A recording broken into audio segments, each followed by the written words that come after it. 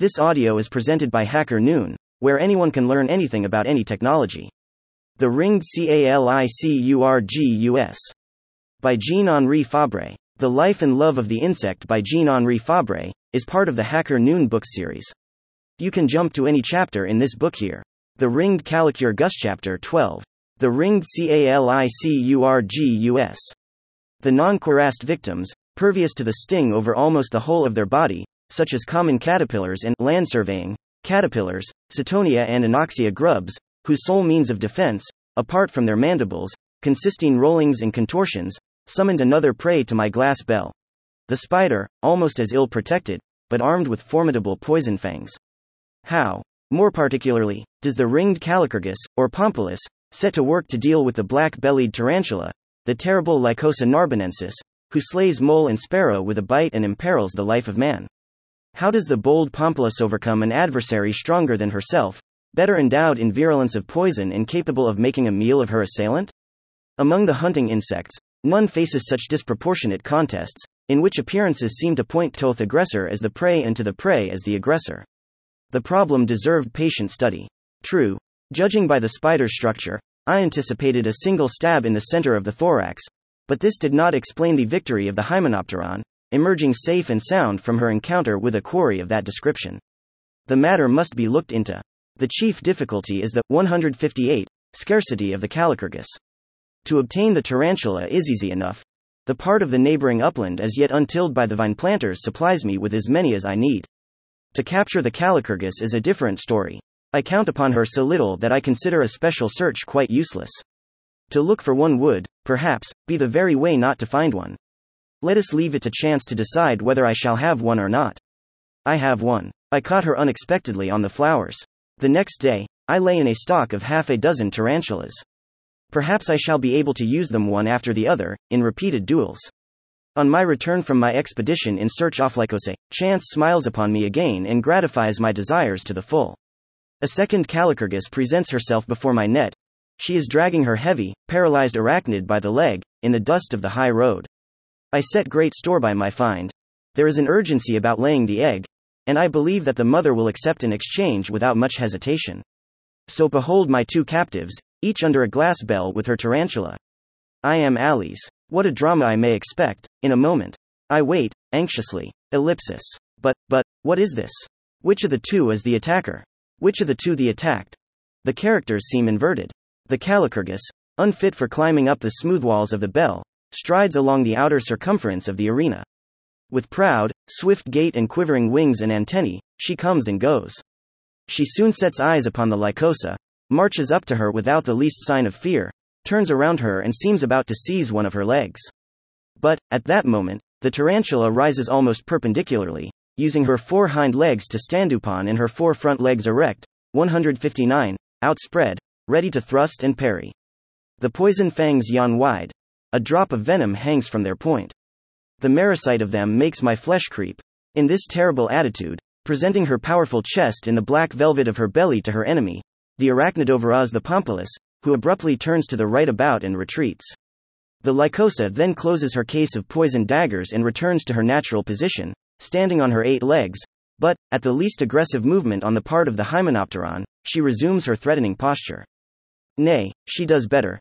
Suddenly, she leaps and flings herself upon the Calicurgus, grapples with her nimbly and gnaws her with her fangs. The other, without replying with her sting, releases herself and emerges unscathed from the fierce encounter. Time after time, I witness the attack, and nothing serious ever happens to the Hymenopteron, who quickly extricates herself and seems to have felt nothing. Her maneuvers are resumed as boldly and swiftly as at the start. Does this mean that the creature escaping from the terrible fangs is invulnerable? Obviously not. A real bite would be fatal to her. Big, tough acridians succumb. Why should not she, with her delicate organization, succumb as well? The arachnid's daggers, therefore, make vain feints. Their points do not enter the antagonist's flesh. If the blows were real, I should see bleeding wounds, I should see the fangs closed for a moment upon the point seized, whereas all my watchfulness fails to perceive anything of the sort. Are the fangs powerless, then, to pierce the Calicurgus envelope? Not that either. I have seen them go through the corslet of the acridians, which possesses much greater resisting, 160, power and which cracks like a broken breastplate. Once more, Whence comes this strange immunity of the Calicurgus between the legs and under the daggers of the tarantula? I do not know. At a time when she is in mortal danger in front of her enemy, the Lycosa threatens her with her fangs and cannot bring herself to bite, prevented by a reluctance which I do not undertake to explain. Seeing that I am obtaining nothing but alarms and scrimmages devoid of seriousness, I decide to alter the conditions of the prize ring and to make it resemble more closely the natural state. My work table is but a poor substitute for the soil. Besides, the arachnid has not her stronghold, her burrow, which maybe plays a part of some importance in both attack and defense. A stump ofreed is stuck perpendicularly in a large pan filled with earth. This shall represent the Lycosa's pit. In the middle, I plant a few heads of echinops, made appetizing with honey, as a refectory for the pompilus. A pair of crickets, renewed as soon as consumed, shall keep up the strength of the tarantula. This comfortable abode, exposed to the sun, receives the two captives under a woven wire cover, well ventilated and suitable for a long stay. My artifices lead to no result. The session ends without business done. A day passes, 2 days, 3 days, and still nothing. The Calicurgus is unremitting in her attentions to the honeyed thistleheads. The tarantula calmly nibbles away at her cricket. If the other comes within reach of her, she quickly draws herself up and, with a gesture, orders her to be off. The artificial burrow, the reed stump, fulfills its purpose nicely. Lycosa and Calicurgus take refuge in itby turns, but without quarreling. 161, and that is all. The drama of which the prologue promised so well now seems to me indefinitely postponed. A last resource remains, and I base great hopes upon it. This is to move my Calicurgi to the very spot of their investigations and to install them at the door of the arachnid's house, above the natural burrow. I take the field with an apparatus which I am dragging for the first time into the open, consisting of a glass cover, another of woven wire, together with the different instruments necessary to handle and shift my irascible and dangerous subjects. My search for burrows among the pebbles and the tufts of thyme and lavender soon meets with success. Here is a splendid one. The insertion of a straw informs me that it is inhabited by a tarantula of a size suited to my plans. I sweep and flatten down the neighborhood of the orifice to receive the wire bell, under which I place a pompilus. This is a fitting moment to light one's pipe and wait, stretched on the pebbles. A further disappointment. Half an hour passes and the hymenopteron confines herself to turning round the wire, as she did in my study. Not a sign of cupidity on her part in the presence of that burrow at the bottom of which I see the tarantula's diamond eyes gleaming. The wire-work enclosure is replaced by one of glass, the walls of which cannot be scaled, thus obliging the insect to remain on the ground and at last to take notice of the pit, which it seems to ignore. This time, we are more successful. After a few strolls round the circuit, the Calicurgus casts eyes upon the cavity that yawns beneath her feet. She goes down it. This boldness staggers me. I should never have dared expect as much as that. To fling yourself suddenly upon the tarantula when she is outside her domain is all very well, but 162, plunge into the lair when the terrible animal is waiting for you there with her double poisoned dagger. What will come of this temerity? A flutter of wings rises from the depths. Run to earth in her private apartments, the Lycosae doubtless struggling with the intruder. That noise of wings is the song of victory of the Calicurgus, unless, indeed, it be her death song. The murderer may well be the murdered. Which of the two will emerge from below alive? It is the Lycosa, who hurriedly scampers out and takes up her stand at the entrance to the burrow in her position of defense, with her fangs open and her 4 front legs outstretched. Is the other stabbed? Not at all, for she comes out forthwith, not without receiving a cuff, as she passes, from the arachnid, who at once returns to her den. Dislodged from the basement a second and a third time, the tarantula always comes up again without a wound, always waits for the invader on the doorsill, administers punishment and pops in again. In vain I alternate my 2 pompili and change the burrow. I do not succeed in seeing anything more. Certain conditions, which my stratagems fail to realize, are lacking to the fulfillment of the drama. Plate IX1. Lycosa narbonensis. 2. The ringed Calicurgus. 3. Ammophila hirsuta. 4. Ammophila sabulosa. 5. Scroll of Rhynchites vitus. 6. Scroll of Rhynchites populi. Discouraged by the repetition of my fruitless experiments, I throw up the game, having gained, however, a fact of some value. The Calicurgus descends, without the least fear, into the tarantula's den and turns her out. I imagine that things happen in the same way outside my bells. Evicted from her home, the arachnid is more timorous and lends herself better to the attack. Besides, in the constraint of a narrow burrow, the operator would not be able to wield her lancet with the precision which her plans demand. The bold incursion shows us once again, more clearly than the hand-to-hand encounters on my 163 table, Calicurgus's reluctance to drive her fangs into her adversary. When the two are face at the bottom of the lair, that surely would be the time of times to have a word with the enemy. The tarantula is at home. Every nook and corner of the bastion is familiar to her. The intruder is constrained in her movements, she does not know her way about. Quick, a bite, my poor Lycosa, and your persecutors done for. You refrain, I know not why, and your reluctance is the rash one's salvation. The silly sheep does not reply to the butcher's knife with a butt from his horned forehead. Can you be the sheep of the Calicurgus? My two subjects are once more installed in my study, under their wire domes, with the bed of sand, the reed stump burrow and renewed honey.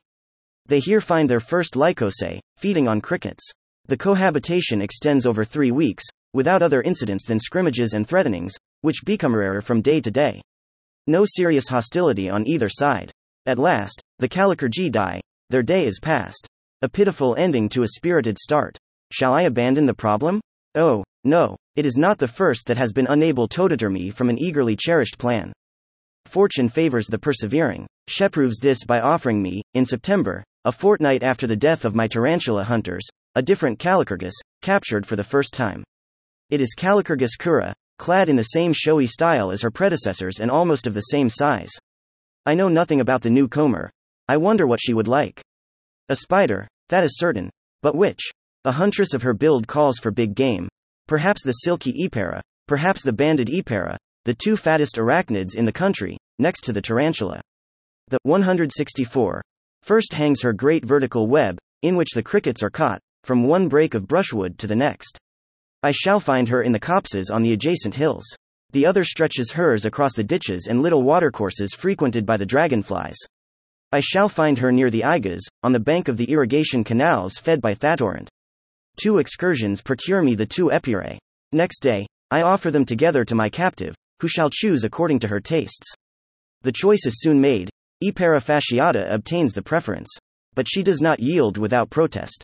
At the hymenopteron's approach, she draws herself and assumes a defensive attitude copied from that of the Lycosa. The Calicurgus does not mind the threats. Under her harlequin attire, she is quick to strike and swift of foot. A few brisk cuffs are exchanged and the epera lease overturned on her back.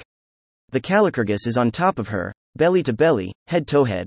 With her legs, she overpowers the arachnid's legs. With her mandibles, she grips the cephalothorax. She curves her abdomen vigorously, bringing it underneath. She draws her sting in.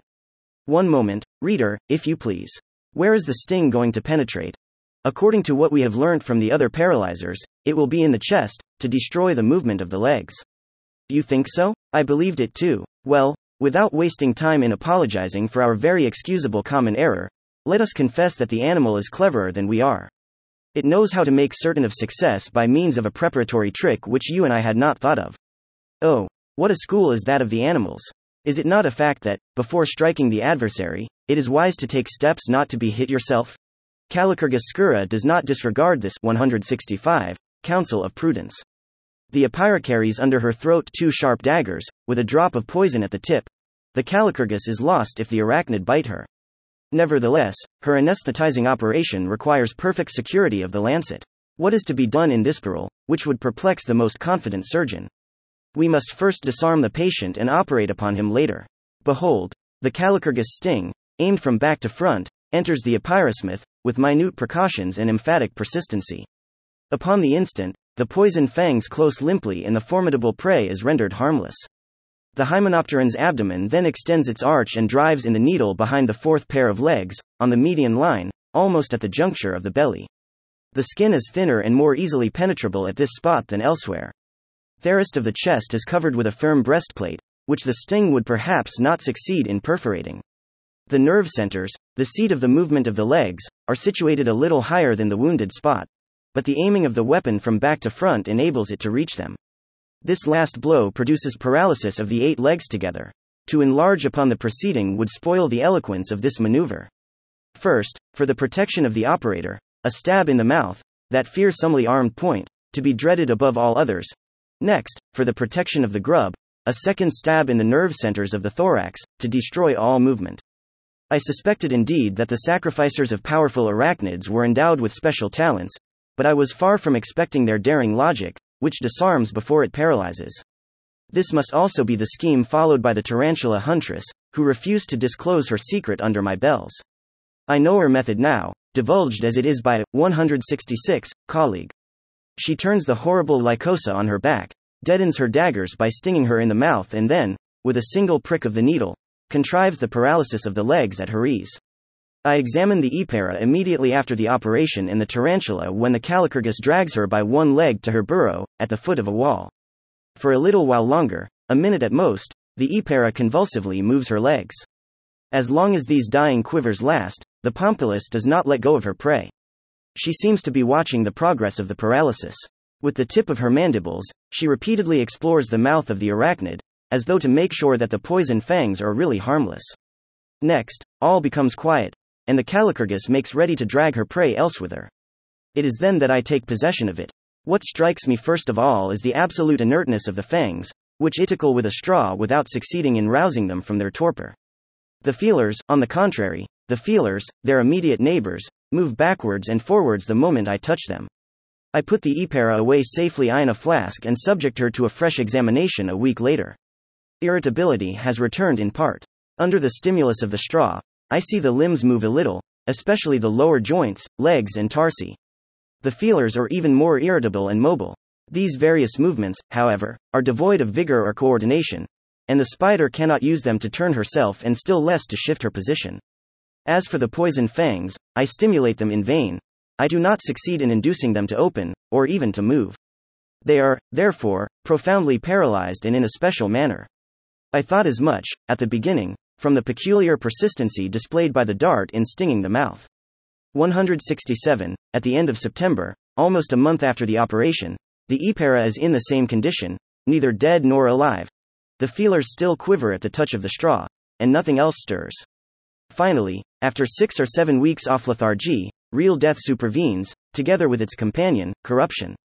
The tarantula of the Ringed Calicurgus, whom I steal from her owner while she is dragging her along, offers the same peculiarities for my inspection.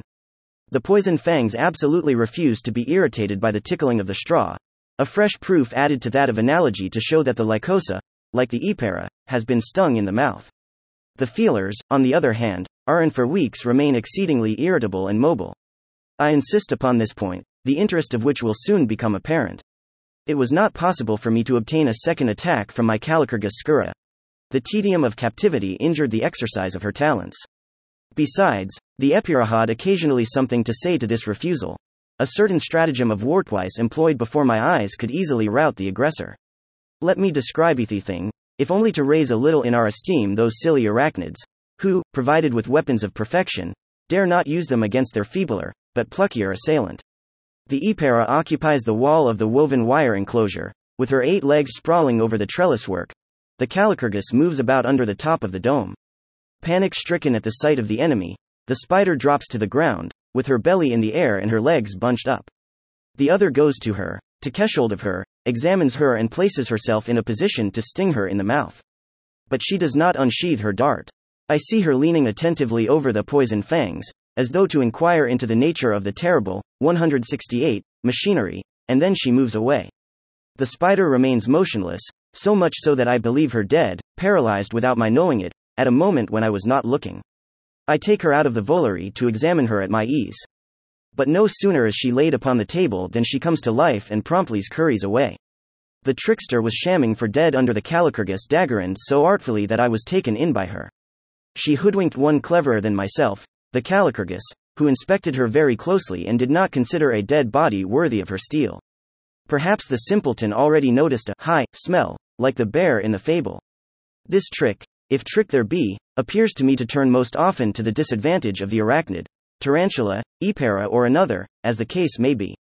The Calicurgus, who has just thrown her on her back, after a brisk wrestling match, knows well enough that the insect on the ground is not dead. The spider, thinking to protect herself, shams the lifelessness of a corpse. The assailant takes advantage of this to strike her most dangerous blow, the stab in the mouth. If the poison-tipped fangs were to open then, to snap, to bite in their despair, the Calicurgus would never dare expose the tip of her stomach to their mortal sting. The pretense of death is just what causes the success of the huntress in her risky operation. We are told, O ingenuous epire, that the struggle for life counseled you to adopt that inert attitude in your own defense. Well, the struggle for life has shown herself a very bad counselor. You would do better to believe in common sense and learn, by degrees, at your cost, that a quick parry and thrust, especially when your resources permit it, is still the best way of striking awe into the enemy. About Hacker Noon book series, we bring you the most important technical, scientific, and insightful public domain books. This book is part of the public domain. Jean-Henri Fabre, 2022. The Life and Love of the Insect. Urbana, Illinois. Project Gutenberg. Retrieved https://www. Gutenberg.org, cache, EPUB, 68974, PG 68974 images. HTML. This ebook is for the use of anyone anywhere at no cost and with almost no restrictions whatsoever. You may copy it, give it away or reuse it under the terms of the Project Gutenberg license included with this ebook or online at www.gutenberg.org, located at https://www. Gutenberg.org, policy, license. HTML. Thank you for listening to this HackerNoon story, read by Artificial Intelligence. Visit hackernoon.com to read, write, learn and publish.